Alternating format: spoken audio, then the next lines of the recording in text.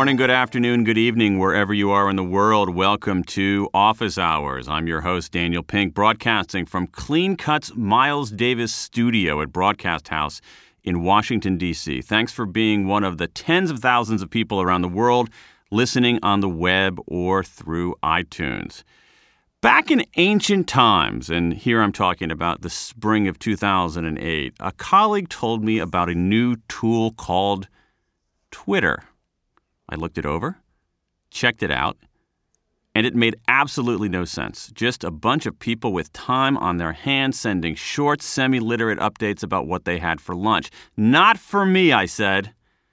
Just try it, this other guy told me. You can't understand it unless you use it. So I tried it, and he was right.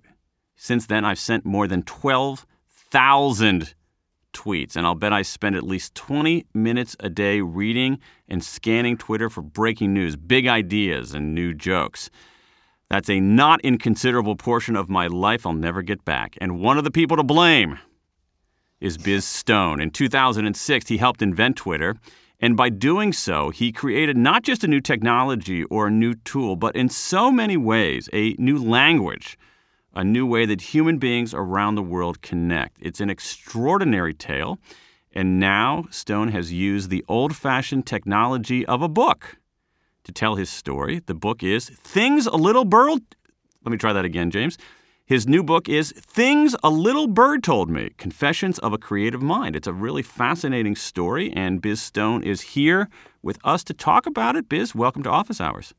Oh, thanks so much, Daniel. Thanks for having me. It's a pleasure. So this book is really an autobiography of sorts. It's interesting for a business book because it really does tell your story, and it's a fascinating story. And I actually want to go through it somewhat chronologically because it's so interesting. And I think there are a lot of lessons in your story for young entrepreneurs, for people who are thinking about making their way in life in general.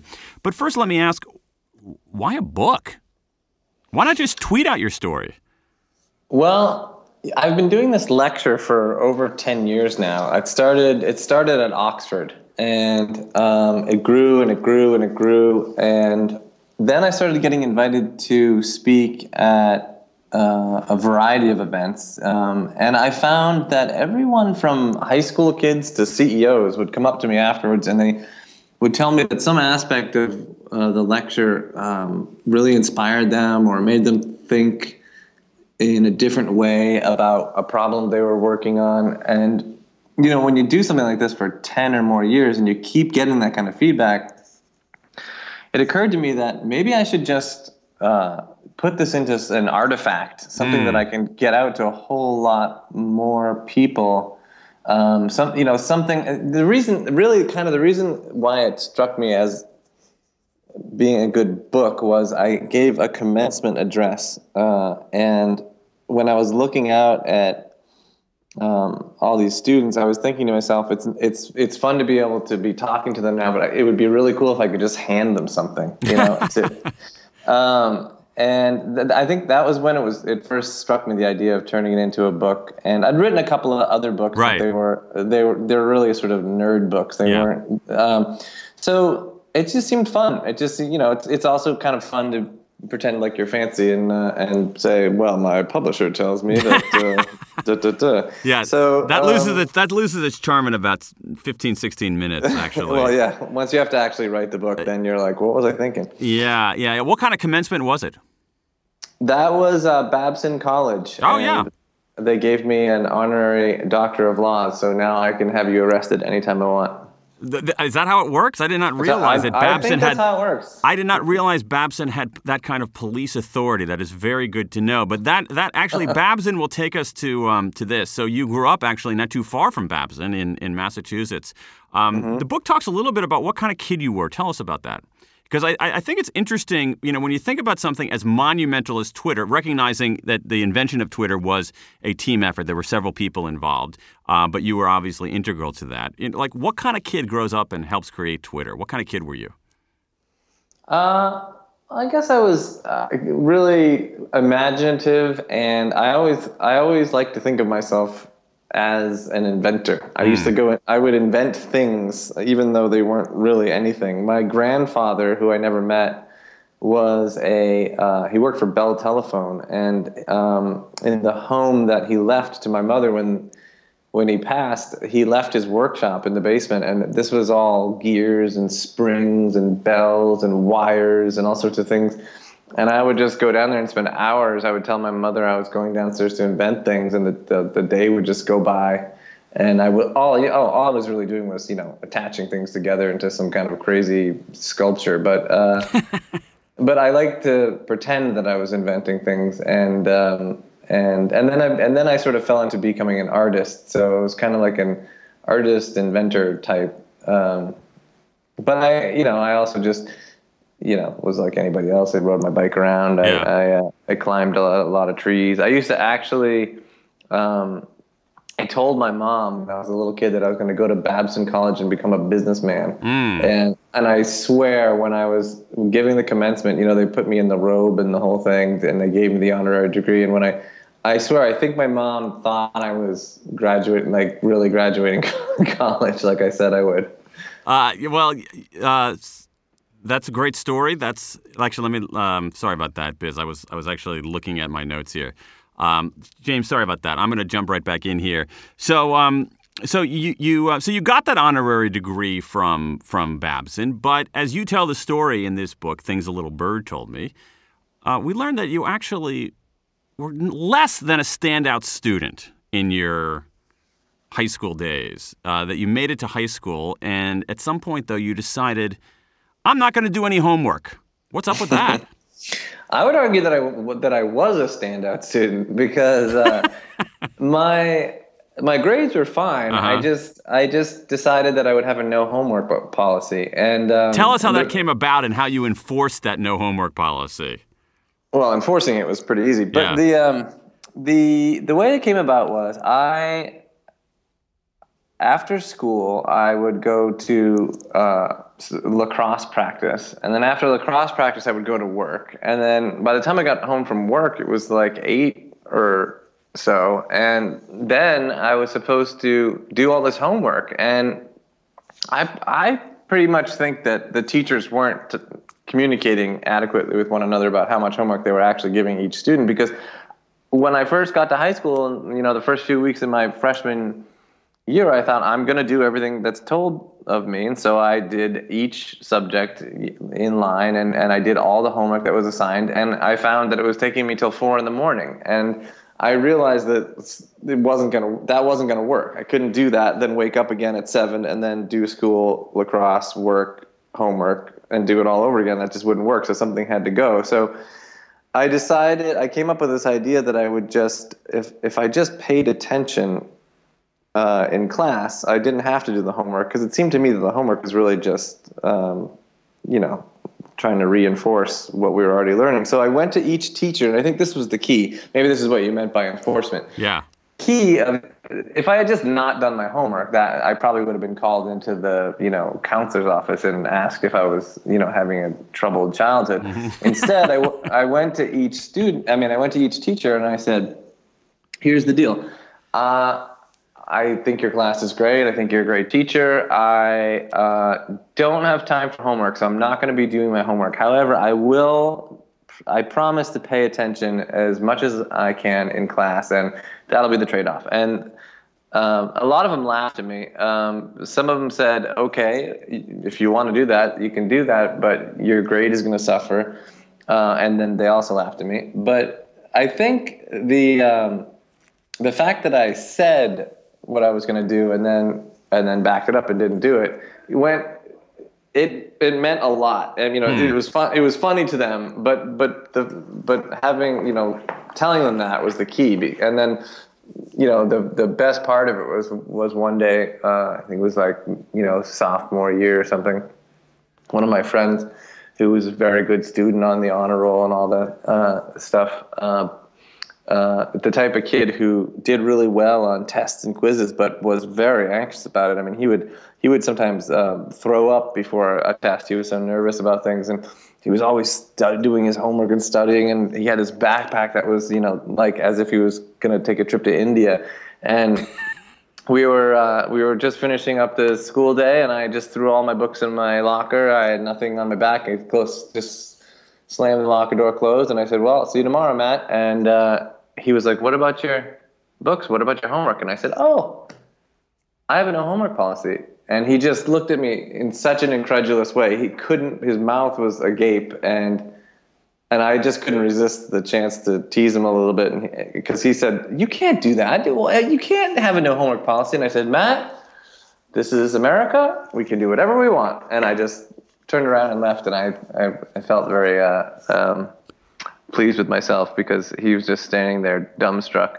But the truth is, you can have a no homework policy. Yeah. And as a matter of fact, my grades didn't really suffer. And I don't want people to think I was just some kid that got away with not doing his homework. I really did what I said. I paid attention. I really focused, and I just didn't think I needed it.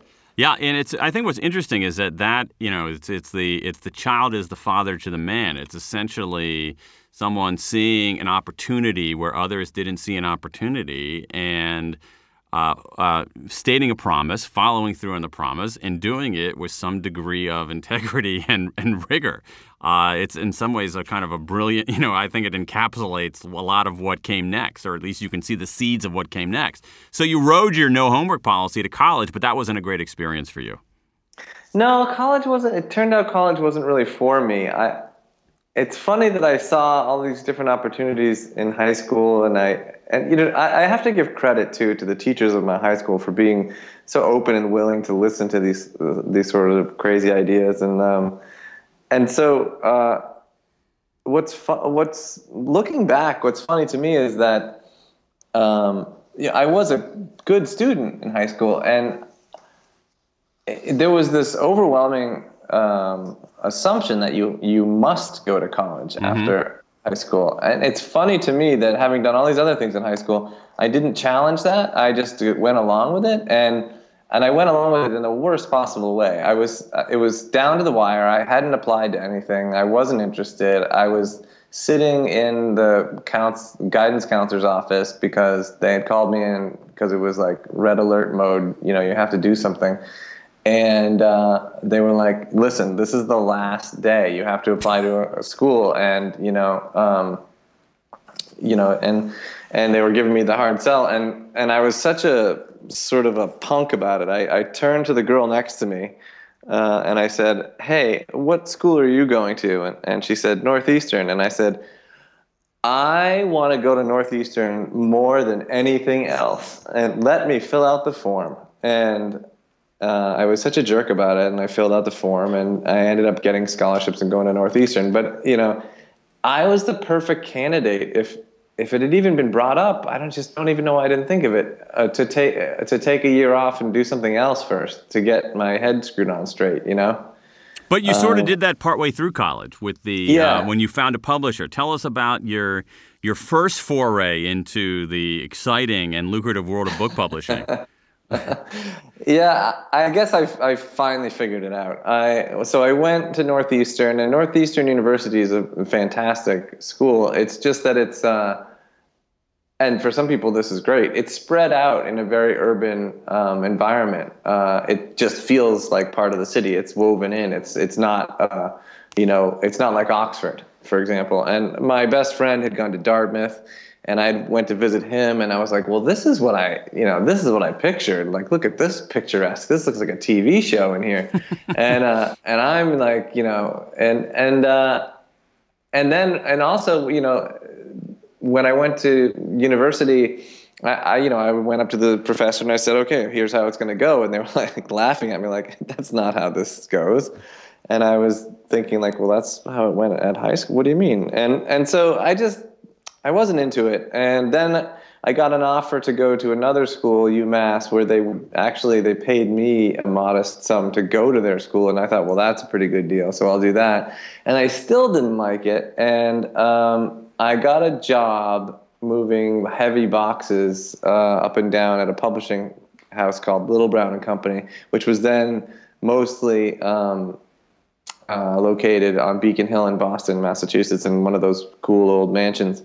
And basically, I was lugging heavy boxes of books from the attic to the lobby so that I could get them out of there. And I had grown up. My friend Mark's dad was a dentist, and he had one of the first Apple computers. And like I said, I was an artist, and so I, from an early age, was trying to work on computers not to write code but to create art. And my high school had them, and I used them a lot for that. So one day when the art department of this publishing company, which was only about 9 people or so, went out to lunch all together, I snuck onto one of the art director's workstations. They were just moving from spray glue and X-Acto knives and photostat machines to desktop publishing. So I really knew what I was doing there. And I jumped on one. I found a cover that needed designing. That is to say, I found a transmittal or whatever.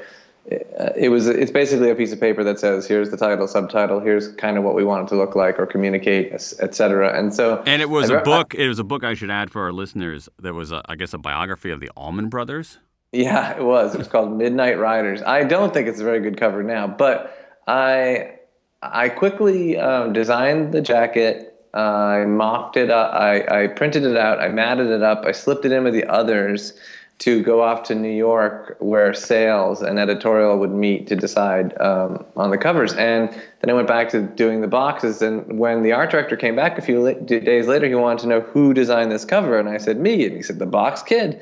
And I said, yeah. And basically that turned into an offer to be a book cover designer at this pretty prestigious publishing house. And I thought to myself, well, don't people go to college and graduate so they can get a job like this? It seems like I kind of could skip the next 2 years and skip ahead. So even though I had this great scholarship, I decided to go for it, and I took the job. And this guy, Steve Snyder, the art director, became my mentor and taught me so much. But the first day was funny because the very first day of my job as a designer, I reported for work. I knocked on his office door, and he didn't even speak. He beckoned me in with his hand. I walked over to his desk. Still without speaking, he reached behind him silently, without looking. His hand found the right book. It was a Pantone color swatch guide. Put it down in front of him, slowly flipping through the colors until he got into the darker browns and the mocha colors. He went down, he ripped out a sort of a creamy mocha colored swatch, put it down on his desk with one finger, slid it slowly across without even looking at me, tapped it once and said, "That's how I take my coffee." And like everything just in my 1 second in my brain, I thought, oh my God, I dropped out of college on a scholarship I've made the biggest mistake of my life. I have to go now match this color to his coffee with cream at the local Dunkin' Donuts. I can't believe. And he said, "What do you think I am? Some kind of a jerk?" And then, turns out he was just making a joke, and he's a really, really nice guy. And that started my career as a sort of a professional graphic designer. Now, I think one of the lessons of that story, what comes out here, and I was actually listeners that know that I have 3 kids and talk to my kids a lot about the books that I read and the guests that I interviewed, and talking to my elder daughter about this book. And I said, the key idea here in this book is make your own opportunities. Make your own opportunities. And I think that's a great example of making your own opportunities, slipping that design in with the official designs and seeing what happened. But there's another really interesting point that you make here. And listeners, we're going to get to Twitter here in a moment, but I think these early days are quite revealing. You write that graphic design is an excellent preparation for any profession because it teaches you that for any one problem, there are infinite potential solutions. Yeah, that's one of the things that Steve taught me. I couldn't help but notice a lot of the other designers would design a cover that they thought was sort of masterfully designed, beautifully designed, and yet it would get turned down. And the reason it would get turned down is because the sales team, who are good at their jobs, didn't think they could sell that book with that cover, or the editorial team, who was in direct contact with the author, for whatever reason, didn't think it conveyed what the book was about. And And I would notice that these other designers would get really angry, like everyone else was wrong. And I just never saw it that way. I thought there is always another design. All we're talking about is the positioning of letters, colors, and images on a rectangle. There is literally an infinite arrangements of these things, and you can make a successful, award-winning, beautiful design. You can satisfy the editor, and you can satisfy the sales team.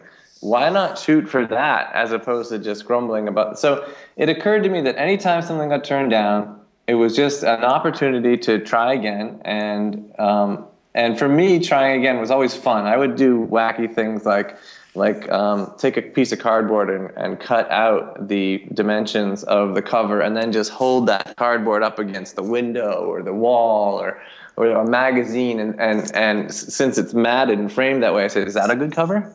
Is this a good cover? I mean, there's so many wonderful ways to inspire yourself. And that is where I got that sort of aphorism of creativity is a renewable resource. It doesn't run out. You cannot run out. And that of course is not limited to graphic design. I mean, the human brain, the human mind, you can always come at a problem in another way. You can always take a creative approach. And when you just remind yourself of that, it's a freeing thing, because sometimes you feel like you've painted yourself into a corner or your back is to a wall.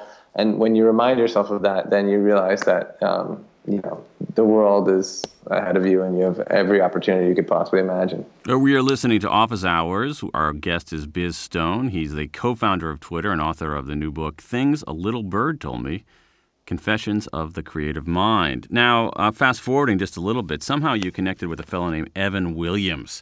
Mm-hmm. Who's he, and how'd you find him? Evan Williams is, first of all, a very good friend of mine. Second of all, a genius and a great leader. I found Evan Williams through the internet. After I worked for Steve as a graphic designer, he filled my head with this idea, his old days of having his own studio and making all this money, and I thought, that's what I want to do. So I started a design studio and very quickly realized I wasn't going to make much money just doing book covers. I said, the money is in building websites. So I started building websites, and that was great. Then my friends graduated college, went into consulting, hated it, wanted to build a web company, came to me. We started an early social blogging network, which was a competitor to a company called Blogger, which is run by Evan Williams and some of his colleagues. So we found each other by reading each other's blogs. Now, I read his blog, and I thought this was a outstanding intellectual thinker, a guy who was building the democratization of information on the internet, and I was just really impressed by him. And it was the type of guy I would like to work with and learn from. And I didn't know that he was doing the same thing. I had never would have considered that. When Evan's company Blogger was acquired by Google, I dropped him a note and I said, I have to tell you this. I've always felt like I was the missing member of your team, and congratulations on getting acquired by Google. And I don't know. There you have it. If you ever want another guy to work for you, I'm your man. And big, it was a huge surprise to me. He emailed me back, how'd you like to work here? And I moved out to California, and I met him for the first time when he picked me up at the airport. And that worked out great. We became fast friends. We really liked working with each other at Google, so much so that when he quit, I followed him to his next Right. Well, you got to Google, and after a rather tortuous interview process that you weren't sure was an interview, and you worked you worked at Google for a while, and then just give us a taste of what that was like, because where are we now? Like 2004 or so? Yeah, I got there in 2003, and then 2004 they went public, and then 2005 I quit, and it was amazing. I had a blog or I still do, but I don't blog as much. I had a blog that I called BizStone Genius, and I pretended that I ran this fictitious company called Genius Labs, where we worked on anything and everything, from hybrid air transit to secret government projects. It was all just a bunch of fun, but I had this false sense of bravado. And when I got to Google, it was almost as if I was at Genius Labs. I mean, I couldn't believe the things they were working on in this place. You would walk into a room and there would be a barefoot guy with a bunch of DVRs all taken apart and all these TVs running. And I would say, what's going on here? And he just would look at me and say, I'm recording everything being broadcast. And I would just back out slowly and say, okay, keep up the good work. I mean, I went into a room where people were operating these foot pedal machines with scanners and books underneath. And I went, what's going on in here? We're scanning every book ever published. Carry on. It was just this amazing place where these amazing things were happening. And I felt like I'd gotten to Genius Labs, but there was a fundamental difference of philosophy for me. I loved working at Google because of the big thinking, the characters that worked there, the ingenuity, all that stuff. But I have a simple ordered list in my head that I go by, and that is number 1, people, number 2, technology. And when I was working at Google, I felt like their ordered list was reversed. It was number 1, technology, number 2, people. And that's why I think I didn't quite fit in there. Or maybe I did and I just didn't feel like it. But the other thing is, it was a tough decision to leave Google, but I had a conversation with my wife and I said, did we move out here together so I could work with Evan Williams, or did we move out here so I could work at Google? Which did we move out here for? And I realized it was to work with Evan Williams. So that once I figured that out, it occurred to me that my next step was to give notice at Google. So you follow him to a company that he started called Odeo. Yes. And I think that this is in some ways the most interesting part of the story, because you guys actually have something pretty interesting, pretty good, something that people might be interested in. You found, iTunes ended up kind of competing with you, but you found a way to, as they say now in the lingo, to pivot around that.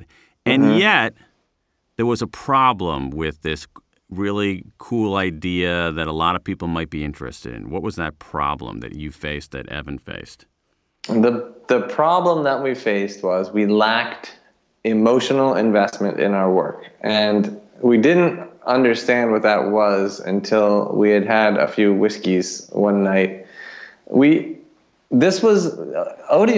certainly was a fantastic idea. It's why it was so easy to raise money for it. It was why we just sort of slipped right into it. It sounded so sexy. And yet we weren't using our own product.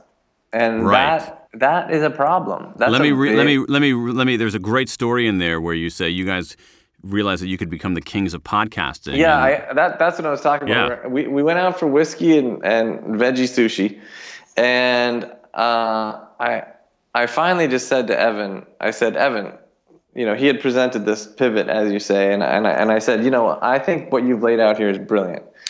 And I think if we do it, we'll be very successful. In fact, we could be the kings of podcasting. How do you like that? And he laughed. And then I said, but you know what? I have a question for you. Would you like to be the king of podcasting? And he just put his head in his hands and he moaned and he said, no. And that was when we realized that even if we were as successful as we could possibly be in that venture, we didn't want that. We didn't even want it.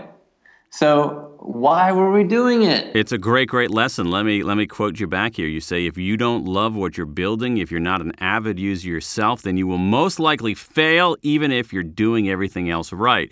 I think this is such an important business lesson because if you look at both established companies and entrepreneurial companies, there are plenty of CEOs out there who don't use the product they're trying to get other people to buy, who actually don't really care about it very much, and who wouldn't stoop to put it in their own home or put it in their own car. And I just think that is just such a colossal warning sign for people, both for investors and for themselves and for employees. You guys are among the few who heeded that warning sign. But in the course of working on this, here's where we get to the headline here in a way. You guys did a hackathon. Mm-hmm. And something amazing happened in that hackathon. Tell us about that. It was Ev's idea. He said, you know what, we just got to shake things up. It was right after the dinner where we just sort of realized that we weren't emotionally invested in. He said, we got to shake things up. Everybody, take 2 weeks and do a hackathon. And a hackathon, another word for a hackathon is just,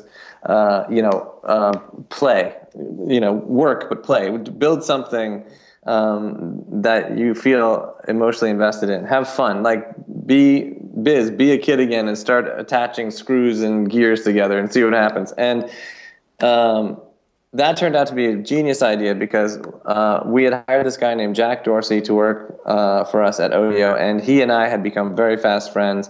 We were always finding reasons to work together on little mini projects within the company. So it was almost like, in gym class when you're a kid and they say like, okay, pick a partner. It was obvious that we were going to join up. We joined up.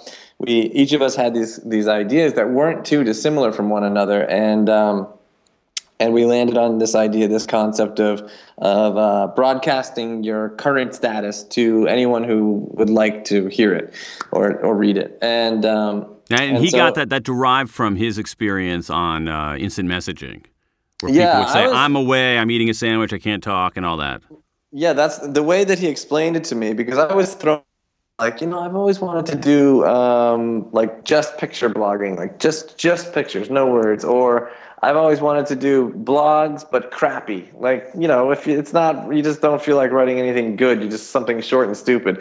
And he was like, oh, that's very interesting, but I have a better idea, and let me show you what I mean. And I don't know who all uses AOL Instant Messenger anymore, what it looks like, but there was a little status field in it. You could say, in addition to chatting with your friends, you could say what your current mood was, or something like this, or you could say you're out sick and that's not why you're online. And he pointed out to me that some people were saying funny things in there, or saying what music they were listening to, or whatever it was. And he said, just look at this. I can look down this list of friends, and without even communicating with them, I can get a sense of what they're all. This guy's out sick. This guy's feeling blue. This guy's happy. This guy's listening to the White Stripes.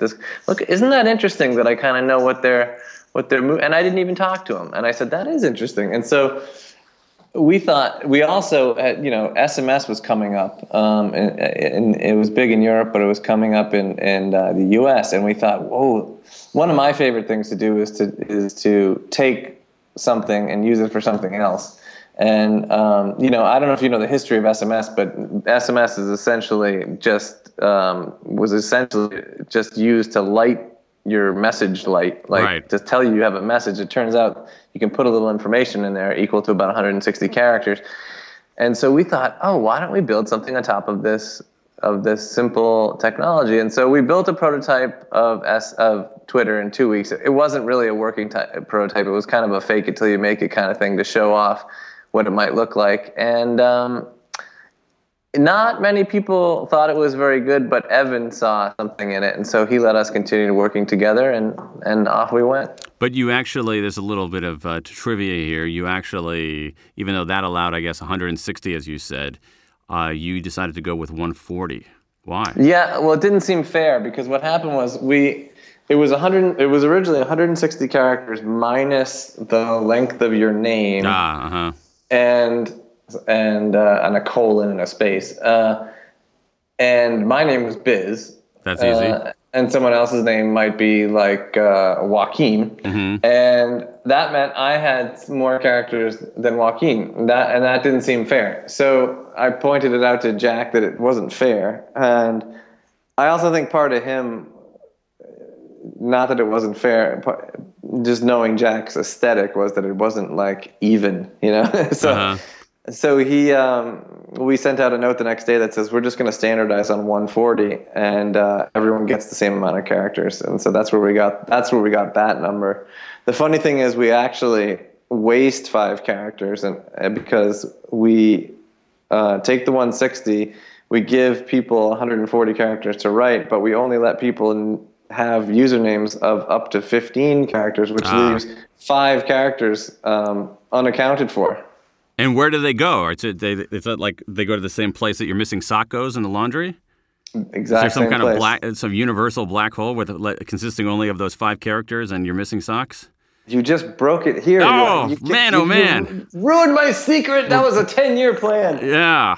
So Twitter, it sounds odd. You guys saw something. One of the key, again, there's still lessons from the book, is that the importance of constraints, that constraints inspire creativity.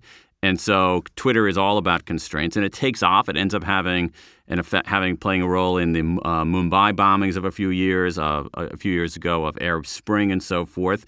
When this is going on, I mean, what are you thinking? Are you thinking, oh my gosh, how did this happen? Or are you thinking, are these people crazy? Or what have we unleashed? I mean, what does it feel like to sort of come up with this crazy thing in a hackathon and suddenly find people around the world using it in very significant circumstances of bombings and pro-democracy riots?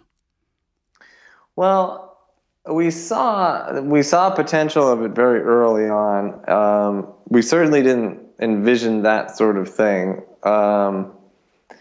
But I guess my answer to that question would be that we didn't feel like it was us. It didn't feel like a lot of the news reports and everything were linking the brand of our service, the brand name of our service, and with all of these unbelievable things that were happening around the world. And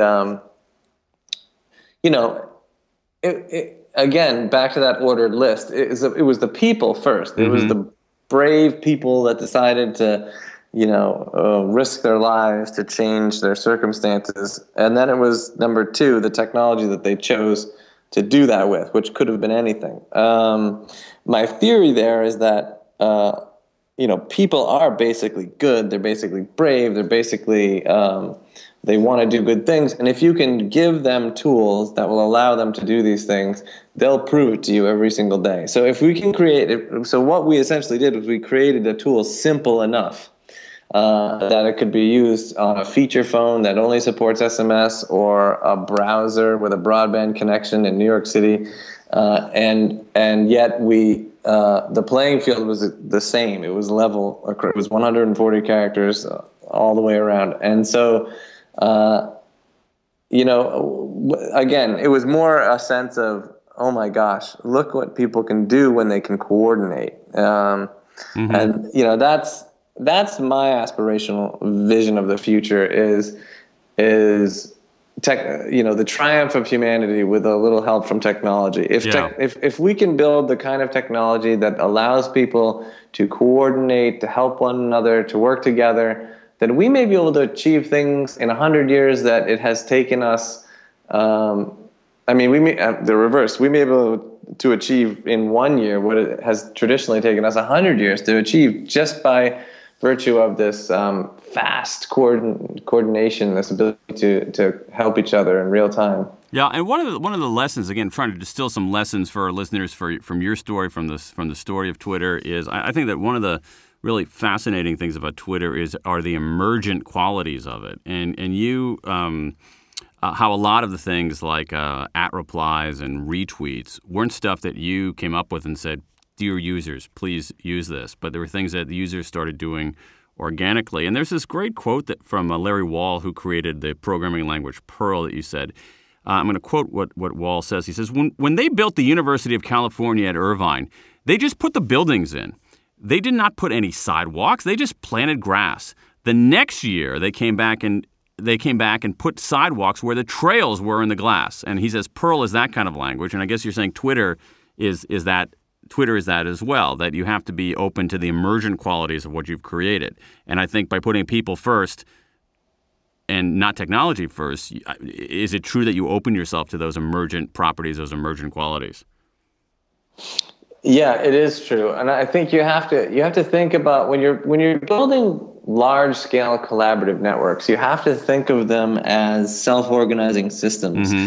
And we see these things in nature all the time. I mean, if you look at an ant colony, it's amazing the mathematics and geometry are so sophisticated. They put their larder exactly mathematically as far away from their graveyard as it possibly can be. But there's no one genius ant who figured that out with a little tiny ant ruler.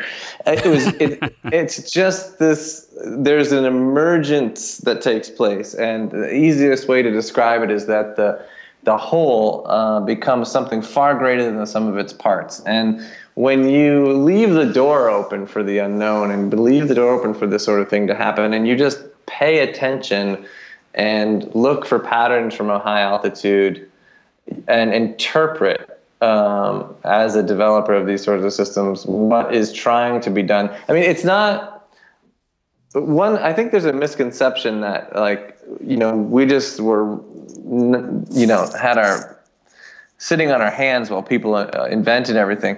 It was really a cooperation between what we were seeing people trying to do and then trying to figure out how can we build that into the system so that they can do what they want to do, and perhaps maybe even do it in a more efficient way that also helps make the system stronger. So, but for sure, there is an emergence that takes place in these self-organizing systems that you need to have a reverence for when you're building them. Because if you take a hierarchical approach, I guess you could get lucky, but generally I don't think that works. Yeah, I mean, it works if you're building the Hoover Dam, or whatever, but not when you're building this sort of almost inspired by nature collaborative network. Interesting. So we've got a few minutes left. I want to draw out some more principles here, but speaking of little tiny ant rulers, you had an interesting visit with Mark Zuckerberg, and in your early days when he tried to buy the company. I love that story. I wonder if you could retell it for us quickly. Sure. So you and Ev picks you up and you drive to Palo Alto. You're not sure what's going on. You've got this white shirt on that you don't ordinarily wear. It's kind of itchy. Yeah. And so tell us what happens after that. I'm just very uncomfortable in this dress shirt that my wife told me I looked good in, and I just was so sorry I wore this thing because I never wear a shirt like that. So I'm thinking of this shirt the whole time. I don't even know where we're going. I finally think to ask Ev, by the way, where are you taking me? Palo Alto. Why? We're meeting Mark Zuckerberg. Why? He wants to talk about partnership. What does that mean? It means acquiring the company. Okay, so we go in. We get our name badges on. We go to see Mark. Mark says, you didn't need to put name badges on. And we said, yes, we did. The lady said we did. And that was weird. And then he said, you want to look around? And he showed us around like 4 buildings. And we followed around Palo Alto for a while. We finally end up at an office that's so small it only hosts a chair and a love seat. And Mark walks right in and takes the chair, leaving the love seat for Evan and I to squeeze into. And I go in first and sit on the love seat. And Ev goes in second, and he asks Mark, do you want me to leave this door open, or do you want me to, or not? And Mark says, yes. And it wasn't clear. Yes, what? Yes, open. Yes, bro. So Ev said, well, I'll just close it this much. And he left. It was just he left it slightly ajar. So that was weird. I was trying to make all these jokes. Mark was just looking at me like, who is this guy?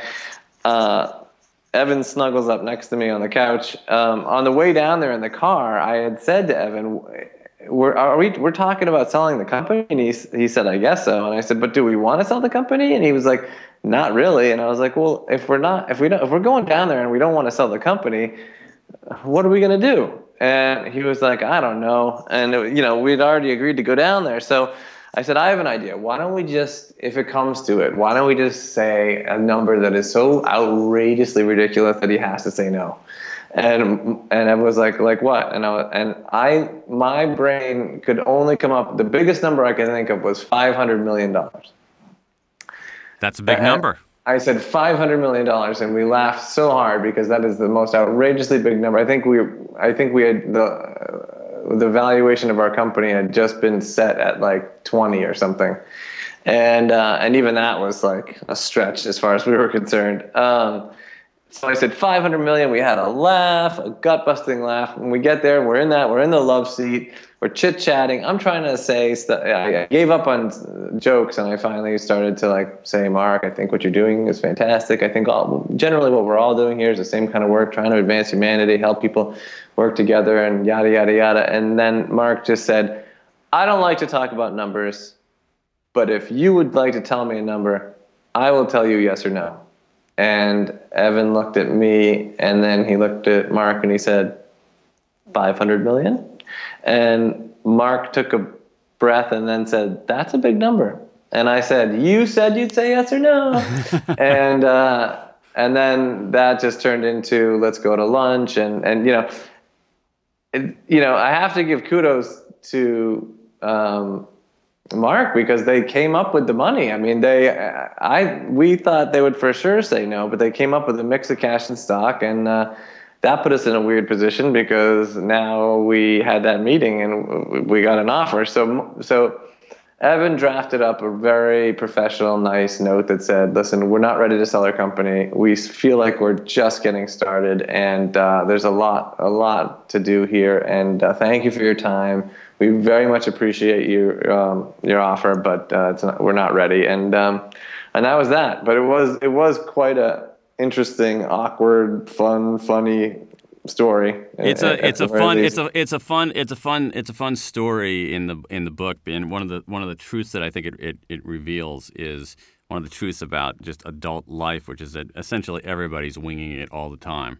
And I mean, the other thing I think it reveals is if you're not ready to sell your company, you really shouldn't take a meeting about selling your company. With Mark Zuckerberg, yes. You also we're running a little short on time here, but I want to get. You don't write about this in the book, but you also apparently had an offer from Al Gore, who I should say, in the interest of full disclosure to listeners, is a former boss of mine. How did that differ from your Zuckerberg meeting? Oh, well, in terms of charm, that guy, he had us rolling. I mean, he was telling stories. He was plying us with alcohol. Also he was Al Gore. It's like, wow, we're having dinner with Al Gore. He was just trying to paint a picture of a world. He saw Twitter as sort of the news-generating platform of the future, powered by people, and that was something that he was trying to achieve with Current. Uh-huh. And he thought the combination of those two would make a fantastic combination. And Evan warned him before we had the dinner. He said, "My friend Biz here can get very excited about things. Don't take that as a yes." And in fact, when he finally did make a compelling argument as to why Twitter and television should team up, I finally said, you know what? I think you're right, but we should team up with all the channels, not just Current. Mm-hmm. And then he was like, settle down now. So it was. It ended up being the opposite of what Evan said, but he had some. Just the way he told stories, it was just unbelievable. He had his business partner there, Joel Hyatt, and he said something like, when we bought Current, we had to. I tell you what, we had to hold some metaphorical guns to some metaphorical heads, and Joel said, Al, the heads were real. They just made he was like a straight man. Yeah. It was hilarious. There you go. Now Twitter, as we talk, has a market cap of about $29 billion. That's with a B, $billion. A couple final things here. Your new venture post Twitter is Jelly. What is it? Tell us, and why should we use it, and how's it going to change the world? Well, I'll start backwards. I think Jelly is the true promise of a connected society, and that's how it's going to change the world. There's things that can only be invented at certain points, and society is at the most connected it's ever been. And the new degree of separation is not 6, it's 4. We're all linked now by social networks and mobile phones, which means we're only a few degrees of separation from what we want to know and someone who knows what we want to know. And in so many cases, a person is better than a computer at helping you. Mm-hmm. And so what Jelly is from a product standpoint is a new way to search with pictures and people from your social networks. It's not another social network. It's taking your existing social networks, blending them all into one, and using that as one giant web through which we route queries to people who will know the answer to your question. So a 14-year-old girl who wants to know how to go about painting an acrylic painting in art class sends their question to Jelly. That goes to me. I forward it to my friend in the movie business who's a director. He forwards it to his art director, and his art director tells her exactly what to do. And in what world can a 14-year-old girl in Florida get advice from a Hollywood art director for exactly how to paint her painting? And this is the kind of thing that we're seeing. And it's just, again, I get to this idea of, I've been asking myself for the past several years now, why are we the most connected society history has ever seen? And the only good answer I can come up with is so we can help each other. So really, Jelly is about let's help each other. So it's sort of, in some ways, you're remaking a search engine from scratch, powered by individuals who are inherently have a desire to help each other. Yeah, and our mobile phones are basically the hyperlinks that are the equivalent of hyperlinking documents on the web. I mean, it works sort of similarly, but not the same as information retrieval, because this information has not been published yet. You're retrieving it from a living person. 4 degrees of separation is the new 6 degrees of separation. Let's circle back to that, not explicitly about that commencement at Babson that you gave a while back that was the impetus for this book, but let's say you're sitting down with I'll use my daughter as an example. I have a 17-year-old daughter. You're sitting down with my 17-year-old daughter. She's looking out at the world that's before her, and she, of course, doesn't want to come to her dad for advice. Why would any sane teenager do that? But instead, she comes to you, Biz Stone, co-founder of Twitter, for advice about how to lead her life. I'll give you 3. What are 3 pieces of advice that you would give her or other 17-year-olds about to embark on the world? Well, I'd start with failure. I'd say in order to succeed spectacularly, you really need to be willing to fail spectacularly. That's a good one. I would tell her that going back to this idea of creativity, she is a endless resource of creativity. She'll never run out, so she doesn't have to worry about that.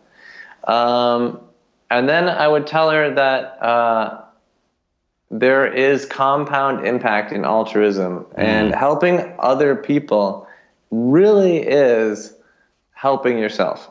It's not, you shouldn't think of it as giving something away, whether it's time or money. You should think of it as gaining something, and you'll win. Fantastic. So 3 lessons from Biz Stone here, Office Hours listeners. 1, the importance of failure. To succeed spectacularly, you have to fail spectacularly. 2, creativity is an endless resource. And 3, I like the phrase a lot, that there is a compound impact in altruism. We have been talking to Biz Stone. You know him as a co-founder of Twitter, as a co-founder of this very cool new tool called Jelly that I hope you'll check out. But he's also a writer.